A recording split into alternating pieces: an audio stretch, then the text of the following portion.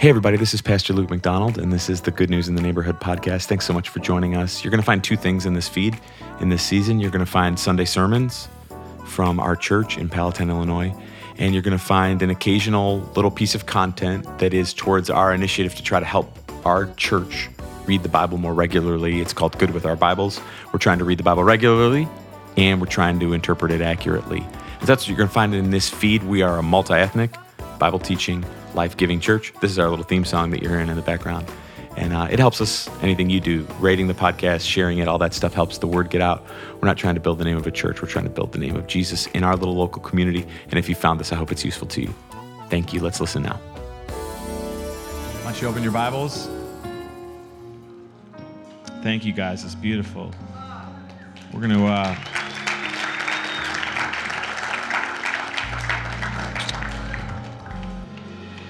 So, one of the things I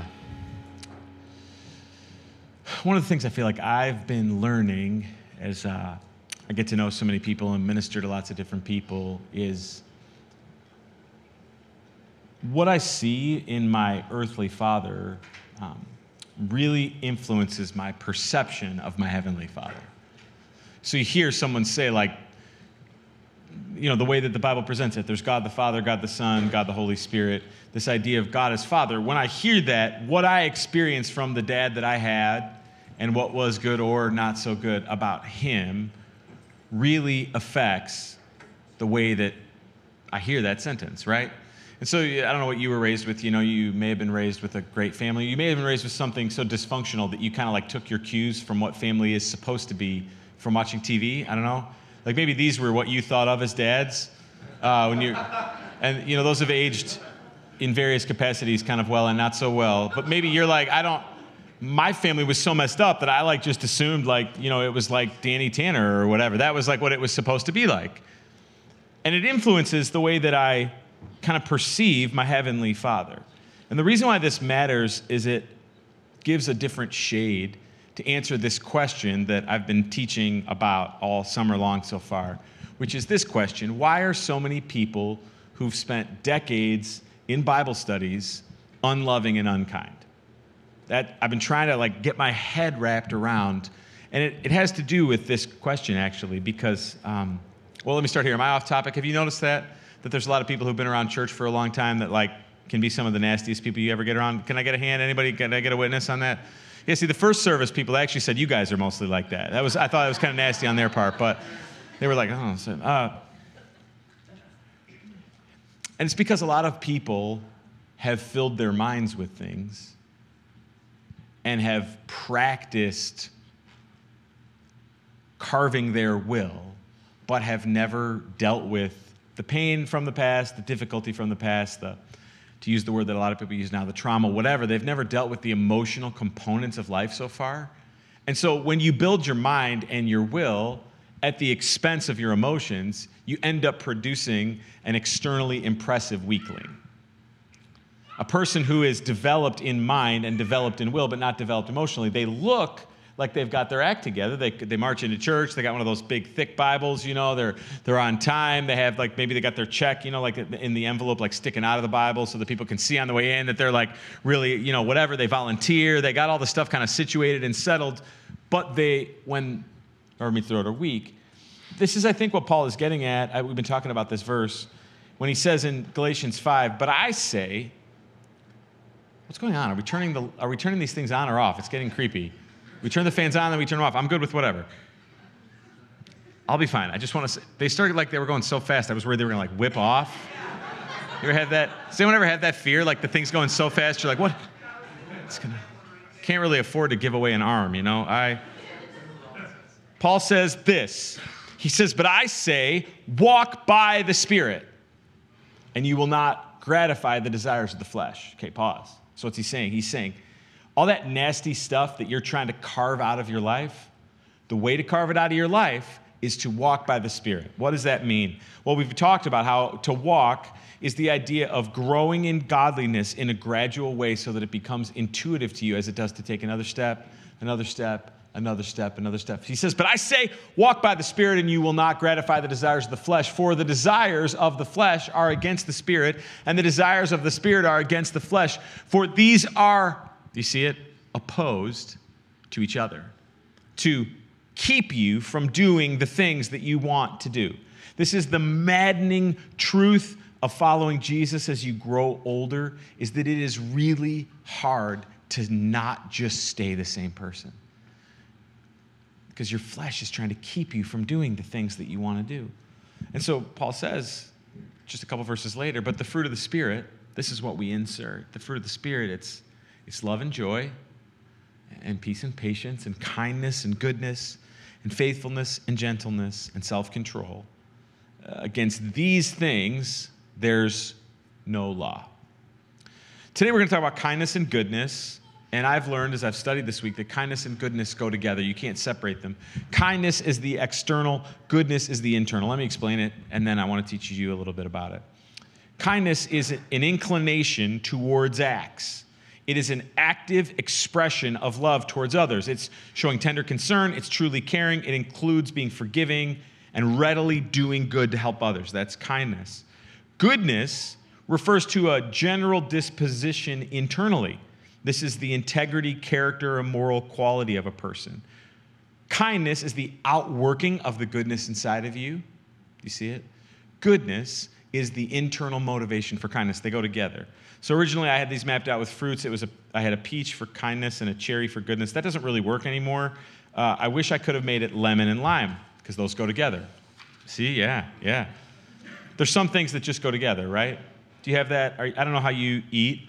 Are you one of those people that eats with each thing little separated into its corner?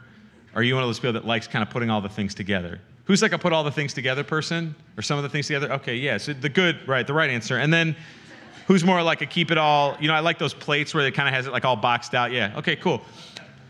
Some things just go together. Kindness and goodness is like lemon and lime. It's like peanut butter and jelly. It's like bacon and eggs. It goes together. It's kindness is the external action of goodness. Goodness is the internal motivation of kindness.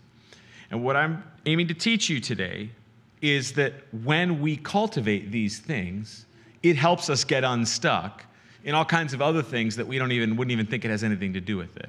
So what we've been learning is I can try to solve my lust, jealousy, materialism issue by just looking at it and trying to force myself to stop. But that's going to be short-lived and it's going to fail. The way to get unstuck or to stop doing the things I don't want to do, or however we would choose to say it, is to cultivate the fruit of the Spirit inside of me, and it changes me as I walk so that all of a sudden I realize I have become a different person. This is what we're talking about. Kindness is the external action of goodness. Put that up again. Goodness is the internal motivation of kindness. So if I'm being honest, as I was thinking and I got to right here and I was studying, kindness and goodness, it feels a little like Mr. Rogers-ish, a little weak or maybe naive or maybe, if I dare say, like a little feminine even. Like kindness and goodness feels kind of, is this really like what we want? Is this what God wants for everybody? Just sort of like doing whatever, being just all sweet all the time? This verse stuck out to me as I was studying that. This is from Romans chapter 2. This is what Paul says. He says, now, do you suppose, O man, that you can practice such things, speaking of sin, and yet do them yourself, that you will escape the judgment of God?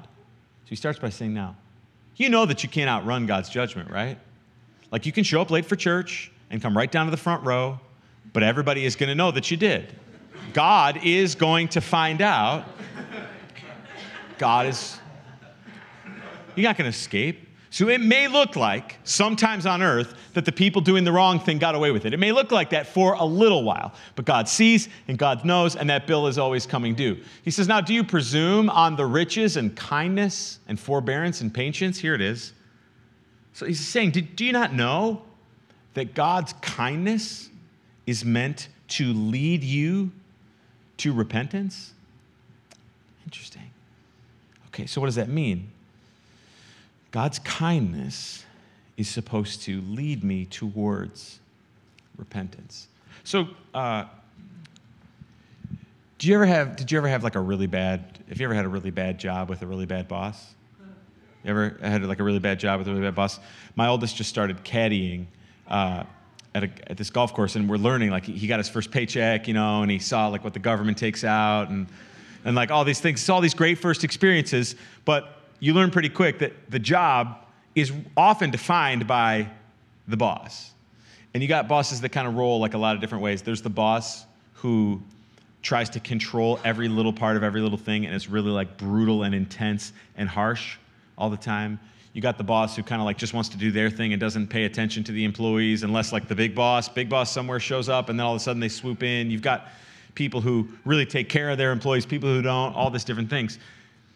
God, in his role as king of the universe, could have forced us to do what he wants, right?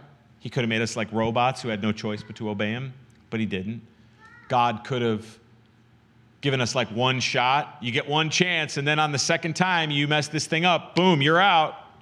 So would have made the churches pretty small because we'd all be dead or whatever.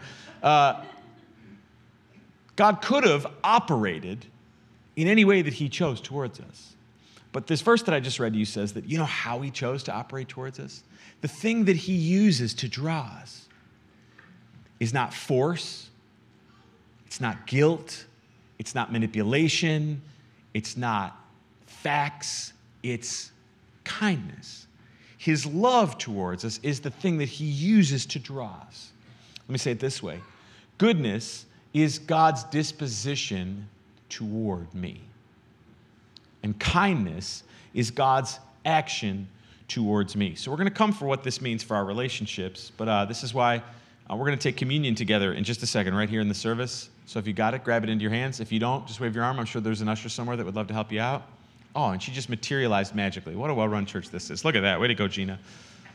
Bunch of folks up here by the front. This means you're either really early or really late, I think, which is great.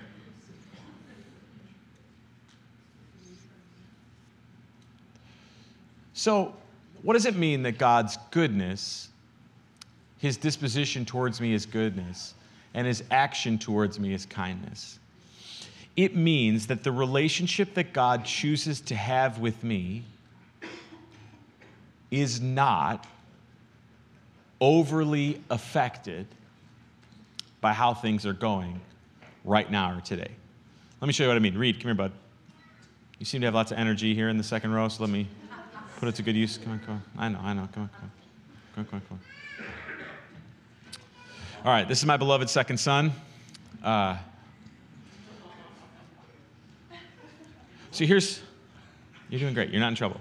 And if you were, we wouldn't be talking about it here, so you're good. So here's the thing.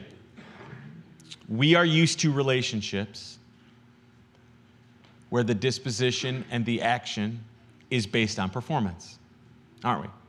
We're used to relationships where when my sales numbers go up, the boss is happy. When my sales numbers go down, the boss is angry. We're used to relationships where when I bring home the paycheck she wants, she's happy. When I kiss him, whatever. Like we're used to when I get what I want, I'm happy. When I don't, I'm not. That's what we're used to. The problem is that's not the way that God is towards you and me.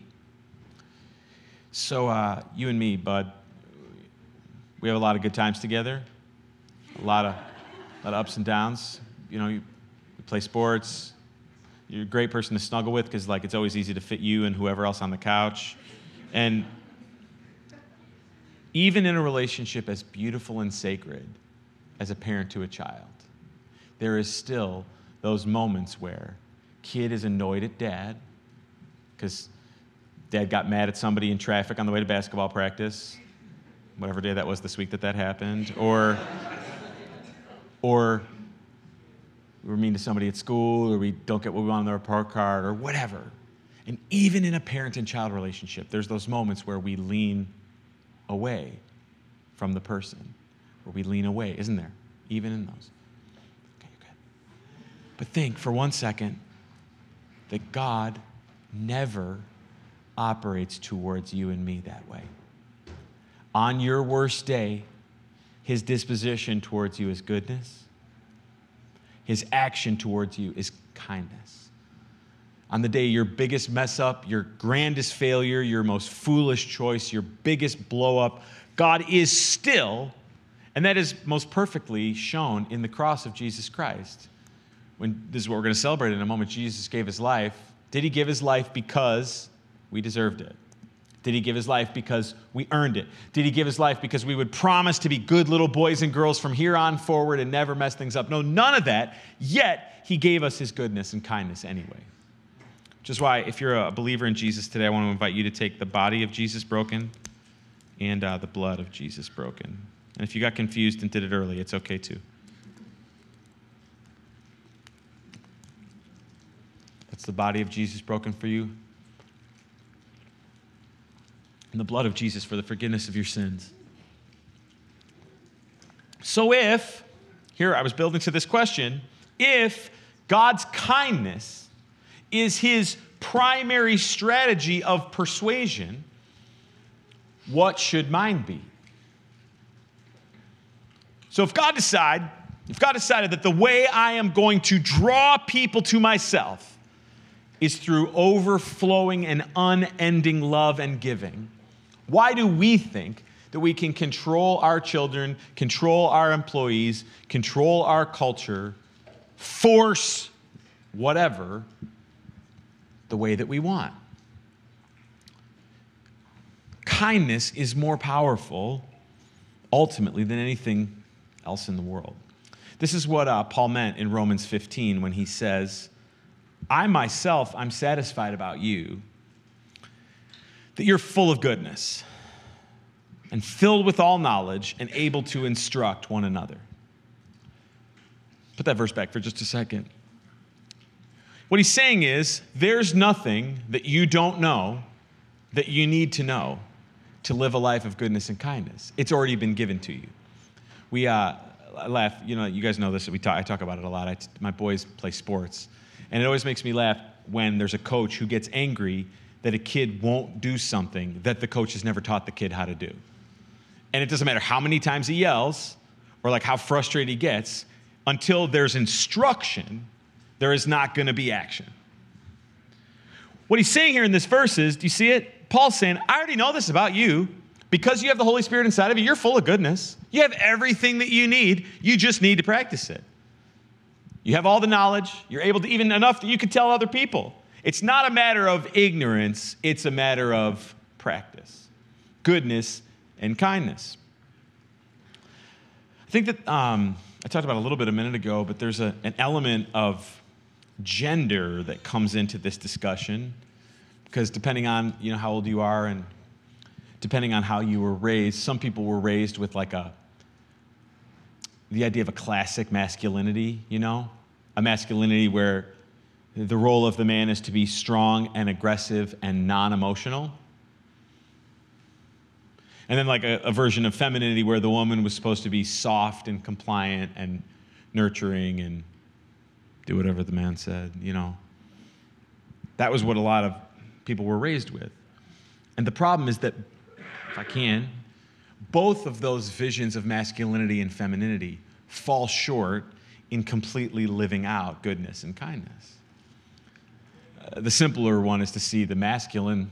If you were raised in that way, it's real simple. You just got to know this.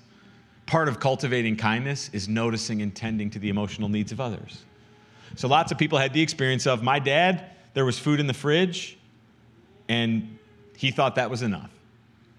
What do you mean, do I love you? What, I got to tell you? What about that paycheck I put? A lot of people were raised like that. And thankful for all the men who do those steps. It's just that you're not weak or naive or inadequate in caring for the emotional needs of the people that care about you. That's part of biblical, strong, kind masculinity, is noticing and tending to the emotional needs of other people. Now, on the flip side, that classical femininity often morphs into an empty politeness. This is especially true if you ever spent any time in the South.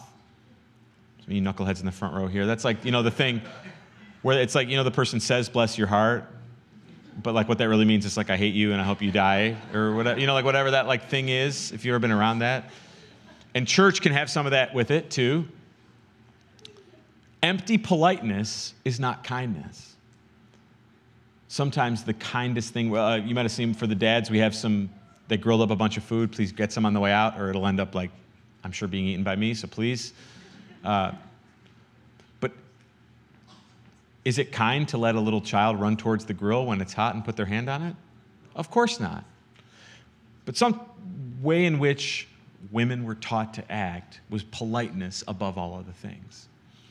Classic femininity can cultivate kindness in avoiding empty politeness, just genuinely serve other people.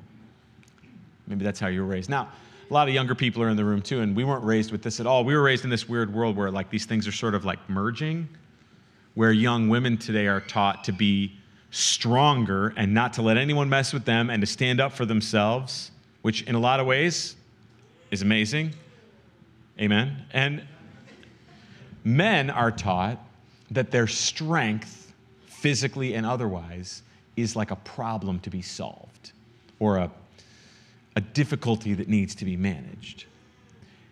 And part of that is maybe good too, but neither one of these visions in the world that we're living in now either gets at true biblical goodness and kindness.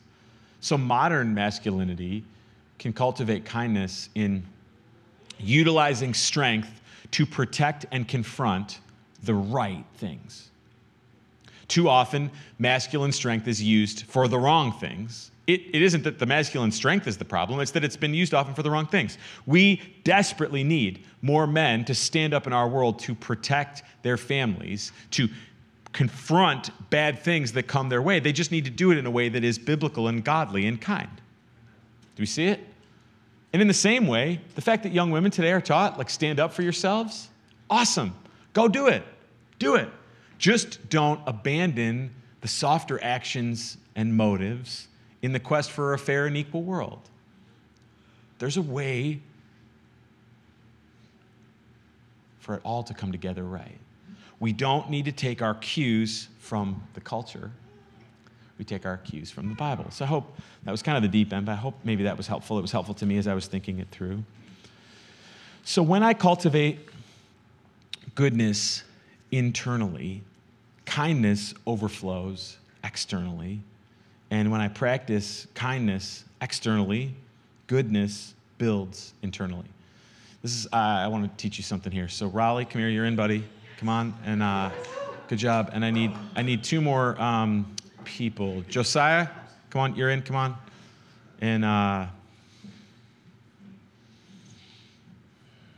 need one more person. Yeah, Marissa, you're making a face. Okay, good, you're in. You're already on the stage today. Yeah, come on. Okay, come on across. Good. Good, you're in the middle. Okay, so I want to, yep, good. You guys sang beautifully today, by the way. Thank you. So, I want us to think real granular and practically about the way that we live in terms of the kindness and goodness that overflows from us and is building inside of us. So I'm starting over here.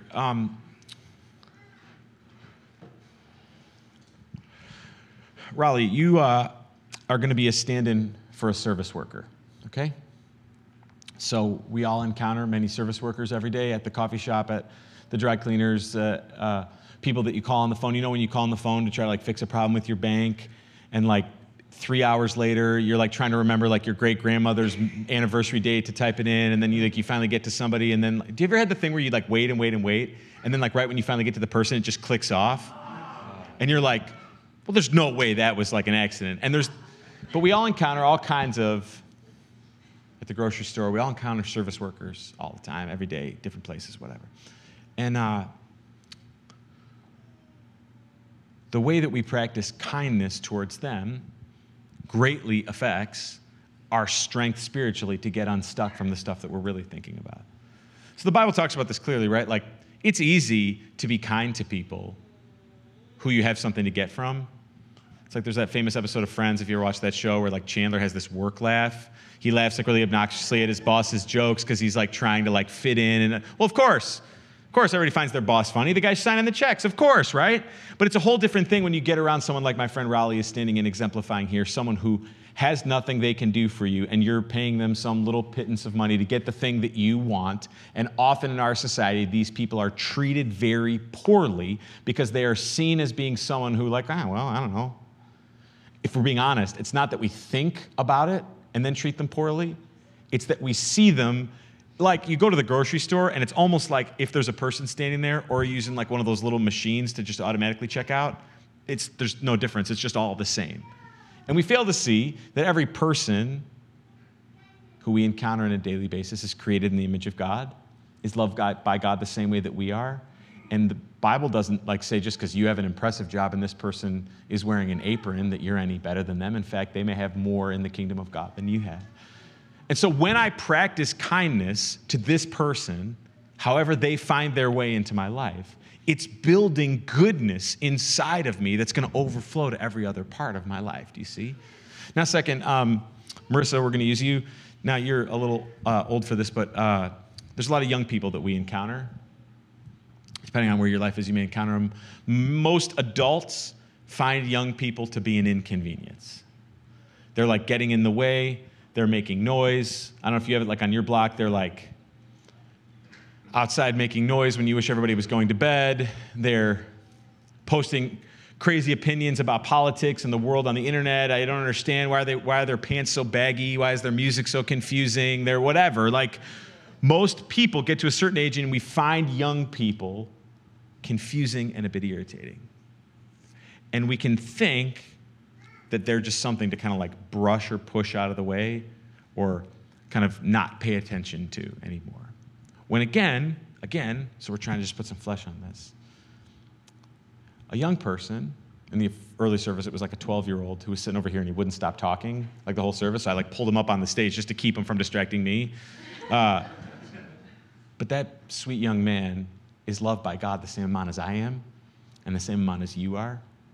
And there's no age limit where all of a sudden someone deserves or earns being treated with respect. In fact, Jesus makes it pretty clear, like, I don't know, like, I really care. Whatever you do to the little ones, I'm paying attention to it. Okay, clear.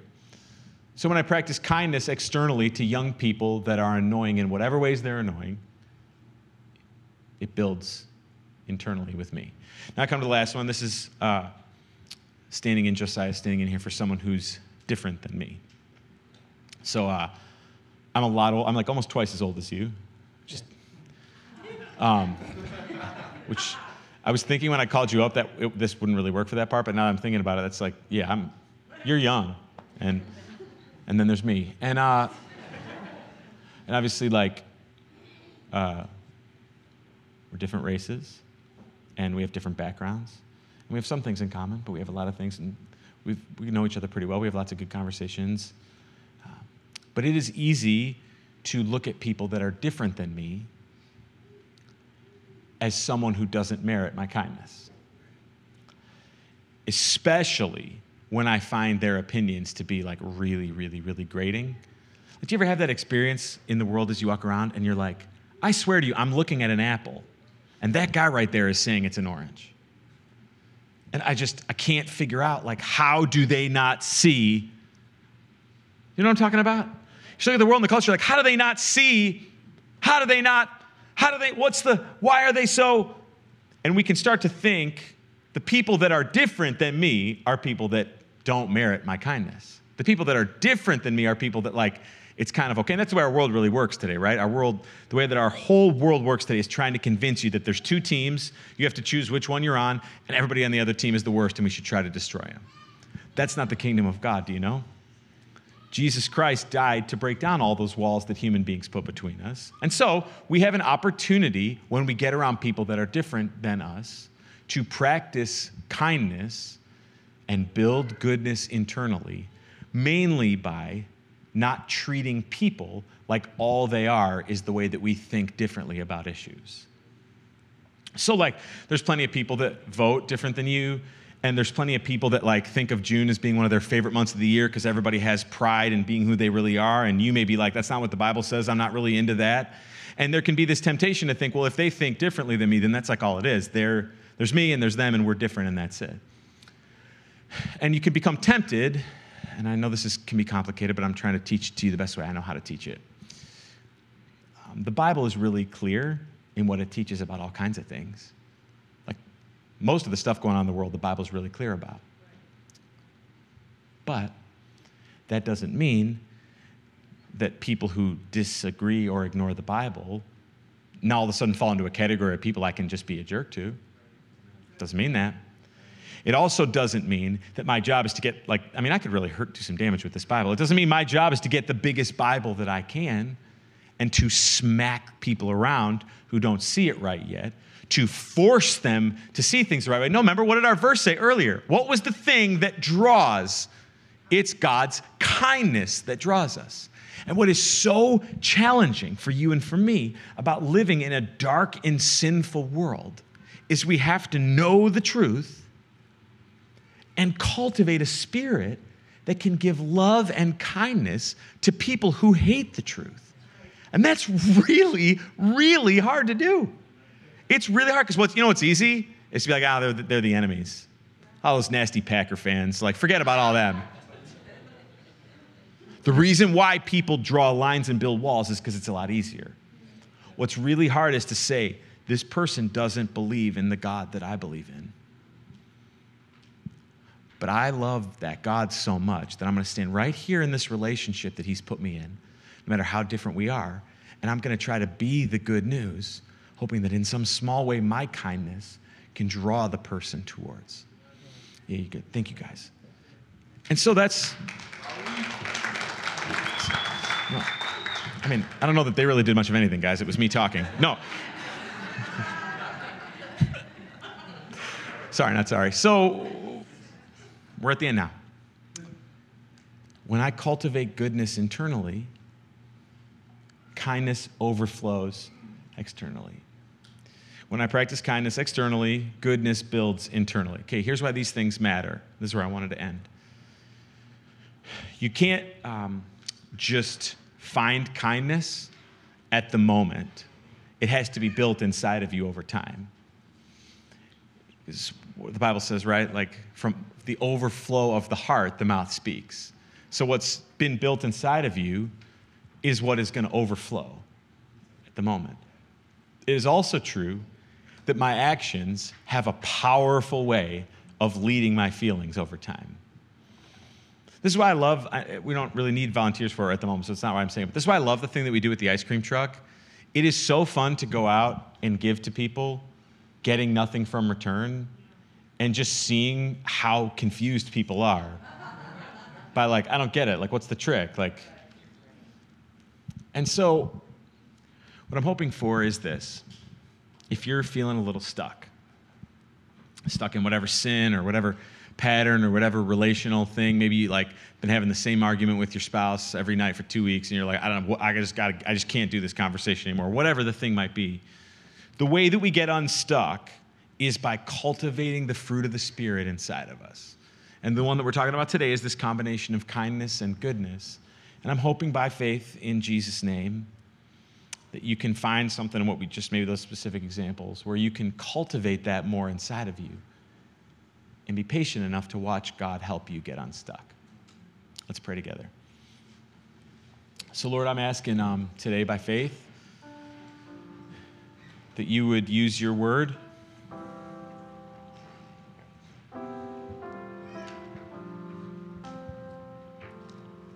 We're not wasting our time. We're trying to lean into you, Lord, today. And it's challenging. But we want to get unstuck. We want to get forward. And we're asking that you would help us. Help us, Lord. I pray that anything that was helpful in this message would stick to us. And anything that was useless would fall away. Please help us, Lord, I pray in Jesus' name. If you agree, say amen and stand to your feet. This has been the Good News in the Neighborhood podcast. Thank you so much for listening. I hope you've enjoyed the song. I hope it's been helpful to you. We'll see you again soon. This is Good News.